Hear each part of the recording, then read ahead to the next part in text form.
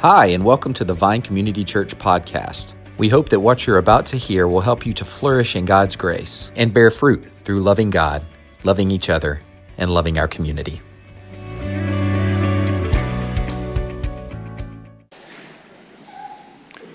I just want to add my thanks for you all to be here tonight. My name is John Adams, one of the pastors here, and it's a privilege for us to come together and hear from God's word and to worship this God who came for you and me.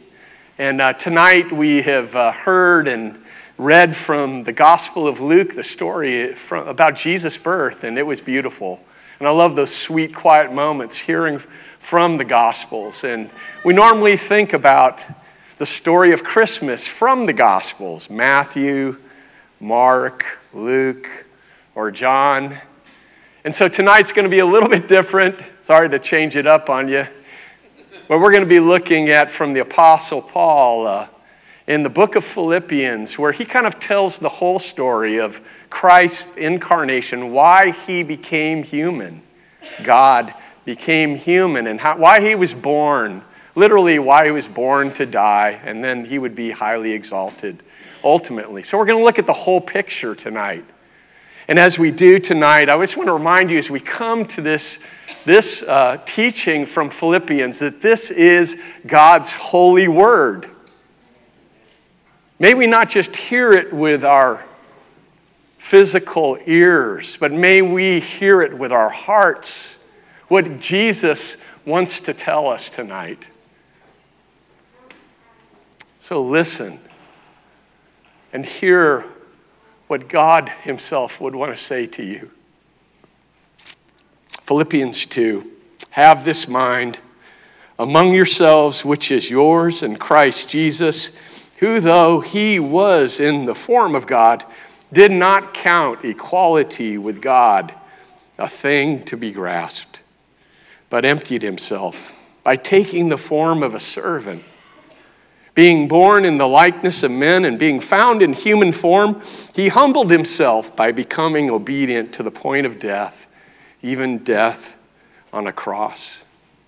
And so Paul is here, as we hear from God's word, is basically telling us that Jesus gave up everything so we could gain everything. So look down at verse 7. It says there, but emptied himself. In one version called the New International Version, it says, he made himself nothing. So what does that mean? He made himself nothing. He emptied himself. And what did Jesus really give up? Well, we know one thing he gave up. He gave up all his rights. Remember that he made himself nothing. He had it all. He was the ruler and absolute authority over all the world. Anything he said went. I mean, imagine to be in that place in your life. And he had all power, all authority, all control. And yet he left all of that. He left everything of heaven and he came to this earth where he was obscure and treated just really poorly, honestly. And he not only did he give up his rights, he gave up his comfort. Remember, his home was heaven. It was a place of unimaginable beauty and riches. There's no place like it, and it's almost, we'd have to take hours to explain, to even begin to describe the glory of what heaven must be like. But he left that place of heaven, and he came to this earth, to this place of struggle, this place where he was welcomed as a baby in a cow's barn and placed in a stone trough. There was no room for him. He gave up his security. He had 100% support and care. Imagine eternally in the past having perfect relationship with the Father and the Holy Spirit, and he left that. Would you leave perfect relationship? But he did. And he came to this world and his family doubted him, his friends disappointed him, and his followers abandoned him. When Jesus was born, he gave up everything except his divinity. He is and was and always will be eternally God. There was never a moment that he was not God, fully God. So, who is this Jesus, according to this passage? And why would he do this for us? First of all, we see from this passage, he was born the servant. Verse 7 continues saying, but he emptied himself by taking the form of a servant. Well, what does that mean, form of a servant? Well, you have to look back into the Old Testament. That's why we have the Old Testament.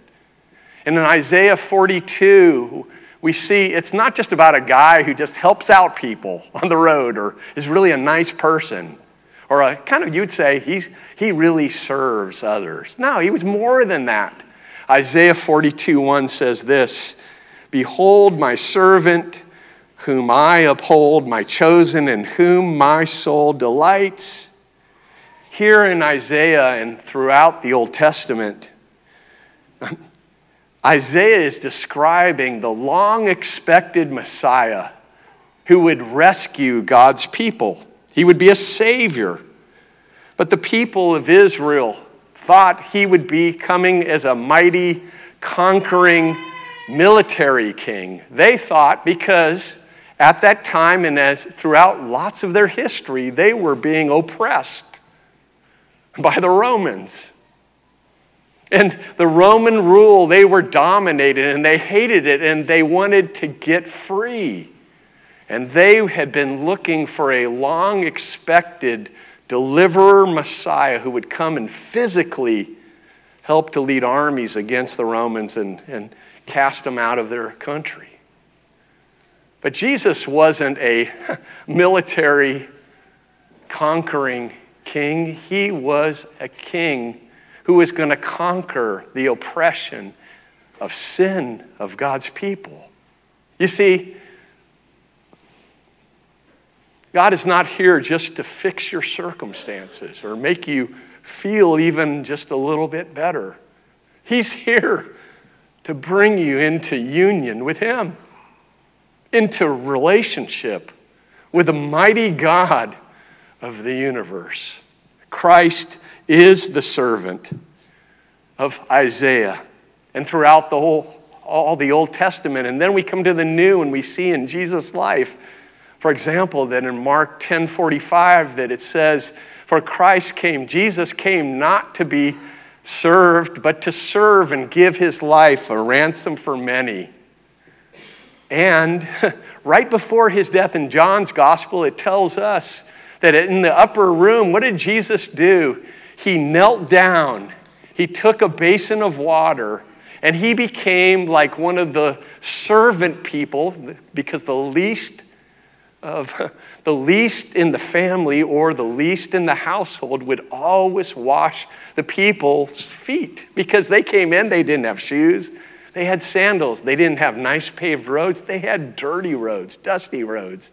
And they would come in for a great meal, and the least of these would kneel down and wash feet. And Jesus did that for his disciples, showing them, I have come to serve you. But not just to do good works, but I've come to rescue you from the oppression that dominates your hearts, the sin that you struggle with and you cannot get free from except for I come. Jesus came as an unexpected kind of servant, but he truly is the servant. Notice in verse 7, the word form appears again, and the word appears 3 times in this passage. In verse 6, who though he was in the form of God, here in verse 7, by taking the form of a servant. And then in verse 8, and being found in human form. So again, what does this word form mean? And it doesn't mean like just dressing up, like a costume. Now, My grandkids love to dress up. My grandsons, Remy and Price, they have to be the superhero of the day. I mean, it was, when they were littler, it was Captain America with the big shield, and they put on the whole suit. But then, they're now in a kind of a Batman kick. And Price, who's 5 years old, it's okay for him just to have the cape and the mask. But Remy, that's not enough. He's 6. And he has to have the cape, the mask, and the Batman muscle suit. And there he comes to rescue, my grandsons come to rescue people with their superpowers. And of course, the one they rescue is 3-year-old Charlotte Ann, my granddaughter. And she dresses up as the princess, but not just in one dress. Mimi has bought her 6 dresses. And every one of them she puts on. But there has to be a bad character, and you know who it is. And the bad guy comes in and steals the beautiful princess. And I take her to my cruel captivity in my castle. And there the grandsons come with their superpowers. Da, da, da, da. And they rescue beautiful Princess Charlotte. And even the bad guy celebrates with them at the end of the story. And it's a great time, and they love to dress up and with their costumes, but this is not a costume Jesus is wearing. The word form means more than that. It means literally this, that they themselves would he would make visible or help us to see clearly, to make manifest, some versions say. That Jesus is not just human, he is God. Form means Jesus. When Jesus was born, he was God and he was the servant Messiah. For example, tonight we sang this great hymn. I loved it. Hark the herald angels sing. And we came to that chorus where it says, veiled in flesh, the Godhead see. Hail the incarnate deity. You see, when Jesus was born, he became fully human like those he created. We could see him, again, with our physical eyes, but he was concealed, as the hymn said, which the word veiled means that. We couldn't quite see him with our physical eyes, but we needed spiritual eyes to see him. And that's why we often come together to worship our God, because every one of us needs that, including me, that we need to remind ourselves from the Word of God of who Jesus really is. He's not just human, he is God. And so we read the Word and we speak together the creeds of the church. And we remember him at the sacraments, and then we also praise him and glorify him as we exalt him from his glorious word. And we see by faith with spiritual eyes that Jesus is on display as God, the all-powerful Lord of the universe, has come for us. And not only did he take the form of God, he took the form of a servant. When Jesus was born, he made visible or put on display, all to see that he was the servant Messiah. And his chief action as the servant was to rescue his people. And he rescued his people, though, differently than we would expect, right? So that leads to the second point. He was not just born to be the servant. He was born as well to be the Savior. Verse 6, Christ did not count equality with God a thing to be grasped. The word grasped means literally grabbing something that gives us an advantage. And we always like advantage, especially a little brother I was over my big brother growing up. But Jesus did not grasp for anything of who he was, because he was and is and will always be eternally 100% God. He did not have to grasp or prove that he was God because he was in his very essence of who he was, God, the glorious creator of the heavens and the earth. And so, that God, this is the glory of it, that great God willingly gave up his rights as God, and he came as a baby. Jesus became fully human. Philippians 2:8 says, "And being found in human form, he humbled himself by becoming obedient to the point of death, even death on a cross." Jesus humbled himself. We know he did with his birth in Bethlehem. He was born, the passage says, in the likeness of men. But he wasn't just a hologram. He had a real body, and when he ran out in the yard with his friends and he fell down and skinned his knee, he bled and he felt pain, just like your kids do. And as he grew up, he had emotional sadness and relational disappointments. And lots of people, including his own family, did not believe in him. Imagine what that must have felt like. And he was God, the Lord of the universe. He created them. And they're not believing in him. How humbling, how humiliating that would be. And Jesus humbled himself, not just in his birth. He became, the passage says, obedient to the point of death, even death on a cross. So why did he do that? Why? To rescue you and me. We sang it earlier. His name will defeat the oppression of sin if you trust in him. And Christ came.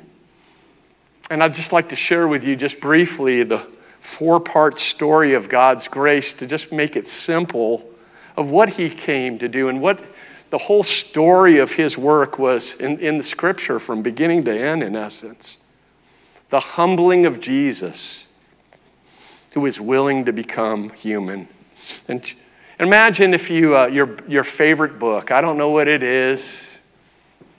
I like historical fiction. Lazan likes some kinds of novels. What kind of book do you love?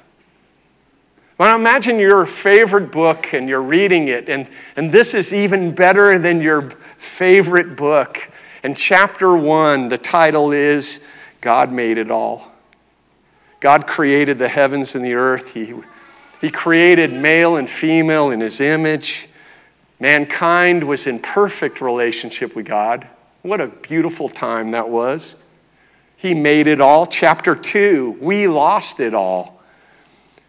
Adam and Eve, and spiritually every human who has ever lived, wanted to be like God. And Adam and Eve disobeyed God in sin and broke relationship with God. And by the way, we all along with our first spiritual parents fell into sin.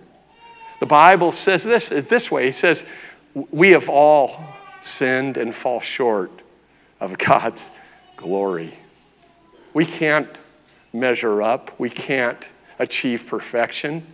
We can't have relationship with God because God is pure, has purer eyes, spiritual eyes than to behold sin, the Bible says. And so we ourselves are in a problem. We cannot bridge the gap between God and us. We could not have a relationship with the Lord. But Christ did what we could not do. And we know that though the Bible says also the wages of sin is death, that's what we deserve, but thanks be to God. He gives you an alternative if you're humble enough to acknowledge him as Lord of your life. Because chapter 3 is so good. Because chapter 3 is Christ did it all. Jesus, the Christ, the Messiah, who is eternally along with his Father and Spirit, became fully human. And again, maybe you've heard it said that Jesus was born to die. Why? Because we cannot save ourselves. He came to be the Savior. Savior for everyone who believes in him. Jesus lived a sinless life, and because of that, he was able to be our perfect substitute. And when he died on the cross, it wasn't just randomly. He died for every person who would believe that his work of taking the wrath of God on himself at the cross, the penalty that you and I deserved, this is crazy, he took it for you and me. He took it upon himself so that if you humble yourself and acknowledge you are a sinner, you cannot save yourself, and that Jesus is the Savior of the world and of your life, you will be saved. And that leads to chapter 4. For those of us who do acknowledge that, it's not because we're smarter, wiser, or we have greater character. I don't know. It's because of simply, I think, God's gracious, glorious choice. We get it all. You see, we all need a Savior. And if you acknowledge you are a sinner and you can't save yourself and Jesus, and trust in Jesus and who he is and what he's done, you can become a forever part of his family. Relationship with God will be restored and your sin will be forgiven. God adopts his people into his family and he says, come here, you're my son or daughter. I'm giving you a new heart. I'm giving you a new identity. I want you eternally to be a part of my family, the family of God. This is truly staggering. And not only that, there's more. Wow. He pours out his Holy Spirit into our hearts. God is present with his believers until the day we die. Emmanuel, we've looked at it in our last series. Emmanuel, God is with us. And we will be forever united with him, and someday, friends, and it's going to be faster than you can imagine, we're going to be face to face with him. And if you're his, by simple faith and repentance and humbling yourself, he'll say, come here, my child. I've been looking for you for all these years. Come, rest in my everlasting arms. I love you with an everlasting love. And I can't imagine what perfect relationship is going to feel like. We get it all. Do you know this Jesus? And can you now see why I've been saying he gave up everything so we could gain everything? You see, when we realize he gave up his rights, his comfort, his security, look at, he gave up his very life for you and me. Should that cause us to pause and say, Lord, if you humbled yourself that much for me, I am going to humble myself and acknowledge not just what the culture says, but what your word says. I'm going to say that you are God. And Lord, I want you, Lord, and acknowledge you to be my Savior, Savior of the world. And so if you're a Christ follower, again, it's not because we've done something good or we can get our stuff together that we are his. It's simply by his great grace, his good news, what he's done for us. Do you realize that? And are you grateful this Christmas season? Not for, look, what you're going to get tomorrow or what you're going to give or what your kids' reaction's going to be or how someone's going to treat you or fill in the blank. It's not by any circumstance. Do you know what Christ has done for you and me? Do you realize that? And are you joyful because of his work? And if you don't know Christ as Lord and Savior, if you don't know him personally, God's word says it's simple. It's not this complex formula to get to know God. It's simply humbling yourself. And Scripture says if you confess with your mouth that Jesus is Lord and that God raised him from the dead, you will be saved. It's not a formula. Are you willing to acknowledge you're a sinner? You can't save yourself. Will you come and humble yourself and say, Lord, I need a Savior. Christ, I welcome you. I confess you tonight as Lord and my Lord and God. If you're willing to do that, it's going to be a life-changing night for you. And we've been praying for you and asking God to even prepare your hearts.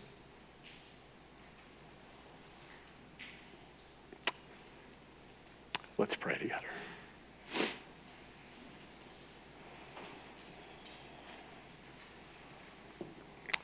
I'd just like to invite you tonight, as we come together in these beautiful moments around Christmas Eve, that if you do not know Christ as your Lord and Savior, I'm going to invite you to pray this prayer with me. And by humbling yourself and praying this in your heart, Jesus promises he's faithful to his work and his promises. He will save you. You'll be a part of his family. So will you pray with me? Will you have the courage and the humility to do that right now? Pray with me, will you? And pray something like this. Lord Jesus, I pray and praise you that you are God who became fully human. Thank you, Lord. And I acknowledge that you died on a cross and you took my penalty for my sin. And Lord, I come tonight and just with simple faith, maybe not even a lot of faith, Lord, and I want to tell you, Lord, I surrender to you. Be my Lord. Save me. Change my heart. In Christ's name. Amen. Look, if you've done that tonight, I'd urge you tonight, even as soon as you can, to tell me, to tell Pastor Tim, to tell someone you came with, to tell a family member what you've done tonight. That's so important. And we'd love to help you in this journey of faith if you have welcomed Christ into your life. It's going to be, Christmas 2023 is going to be life-changing for you. You're walking in, you came in dead, spiritually speaking. And now he has given you eternal life with him. He gave us everything. Hallelujah, what a Savior. Hallelujah, what a Lord. And so will you just listen and keep sensitive to the Holy Spirit and his prompting to you as Amber leads us in just a moment of confession of who he is and who we are and our need for him. Let's worship him together.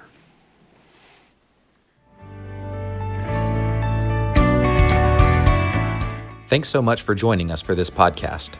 For more information, you can visit us online at thevinecc.com, download our mobile app, or visit us on Facebook or Instagram at thevinecc. Have a great week.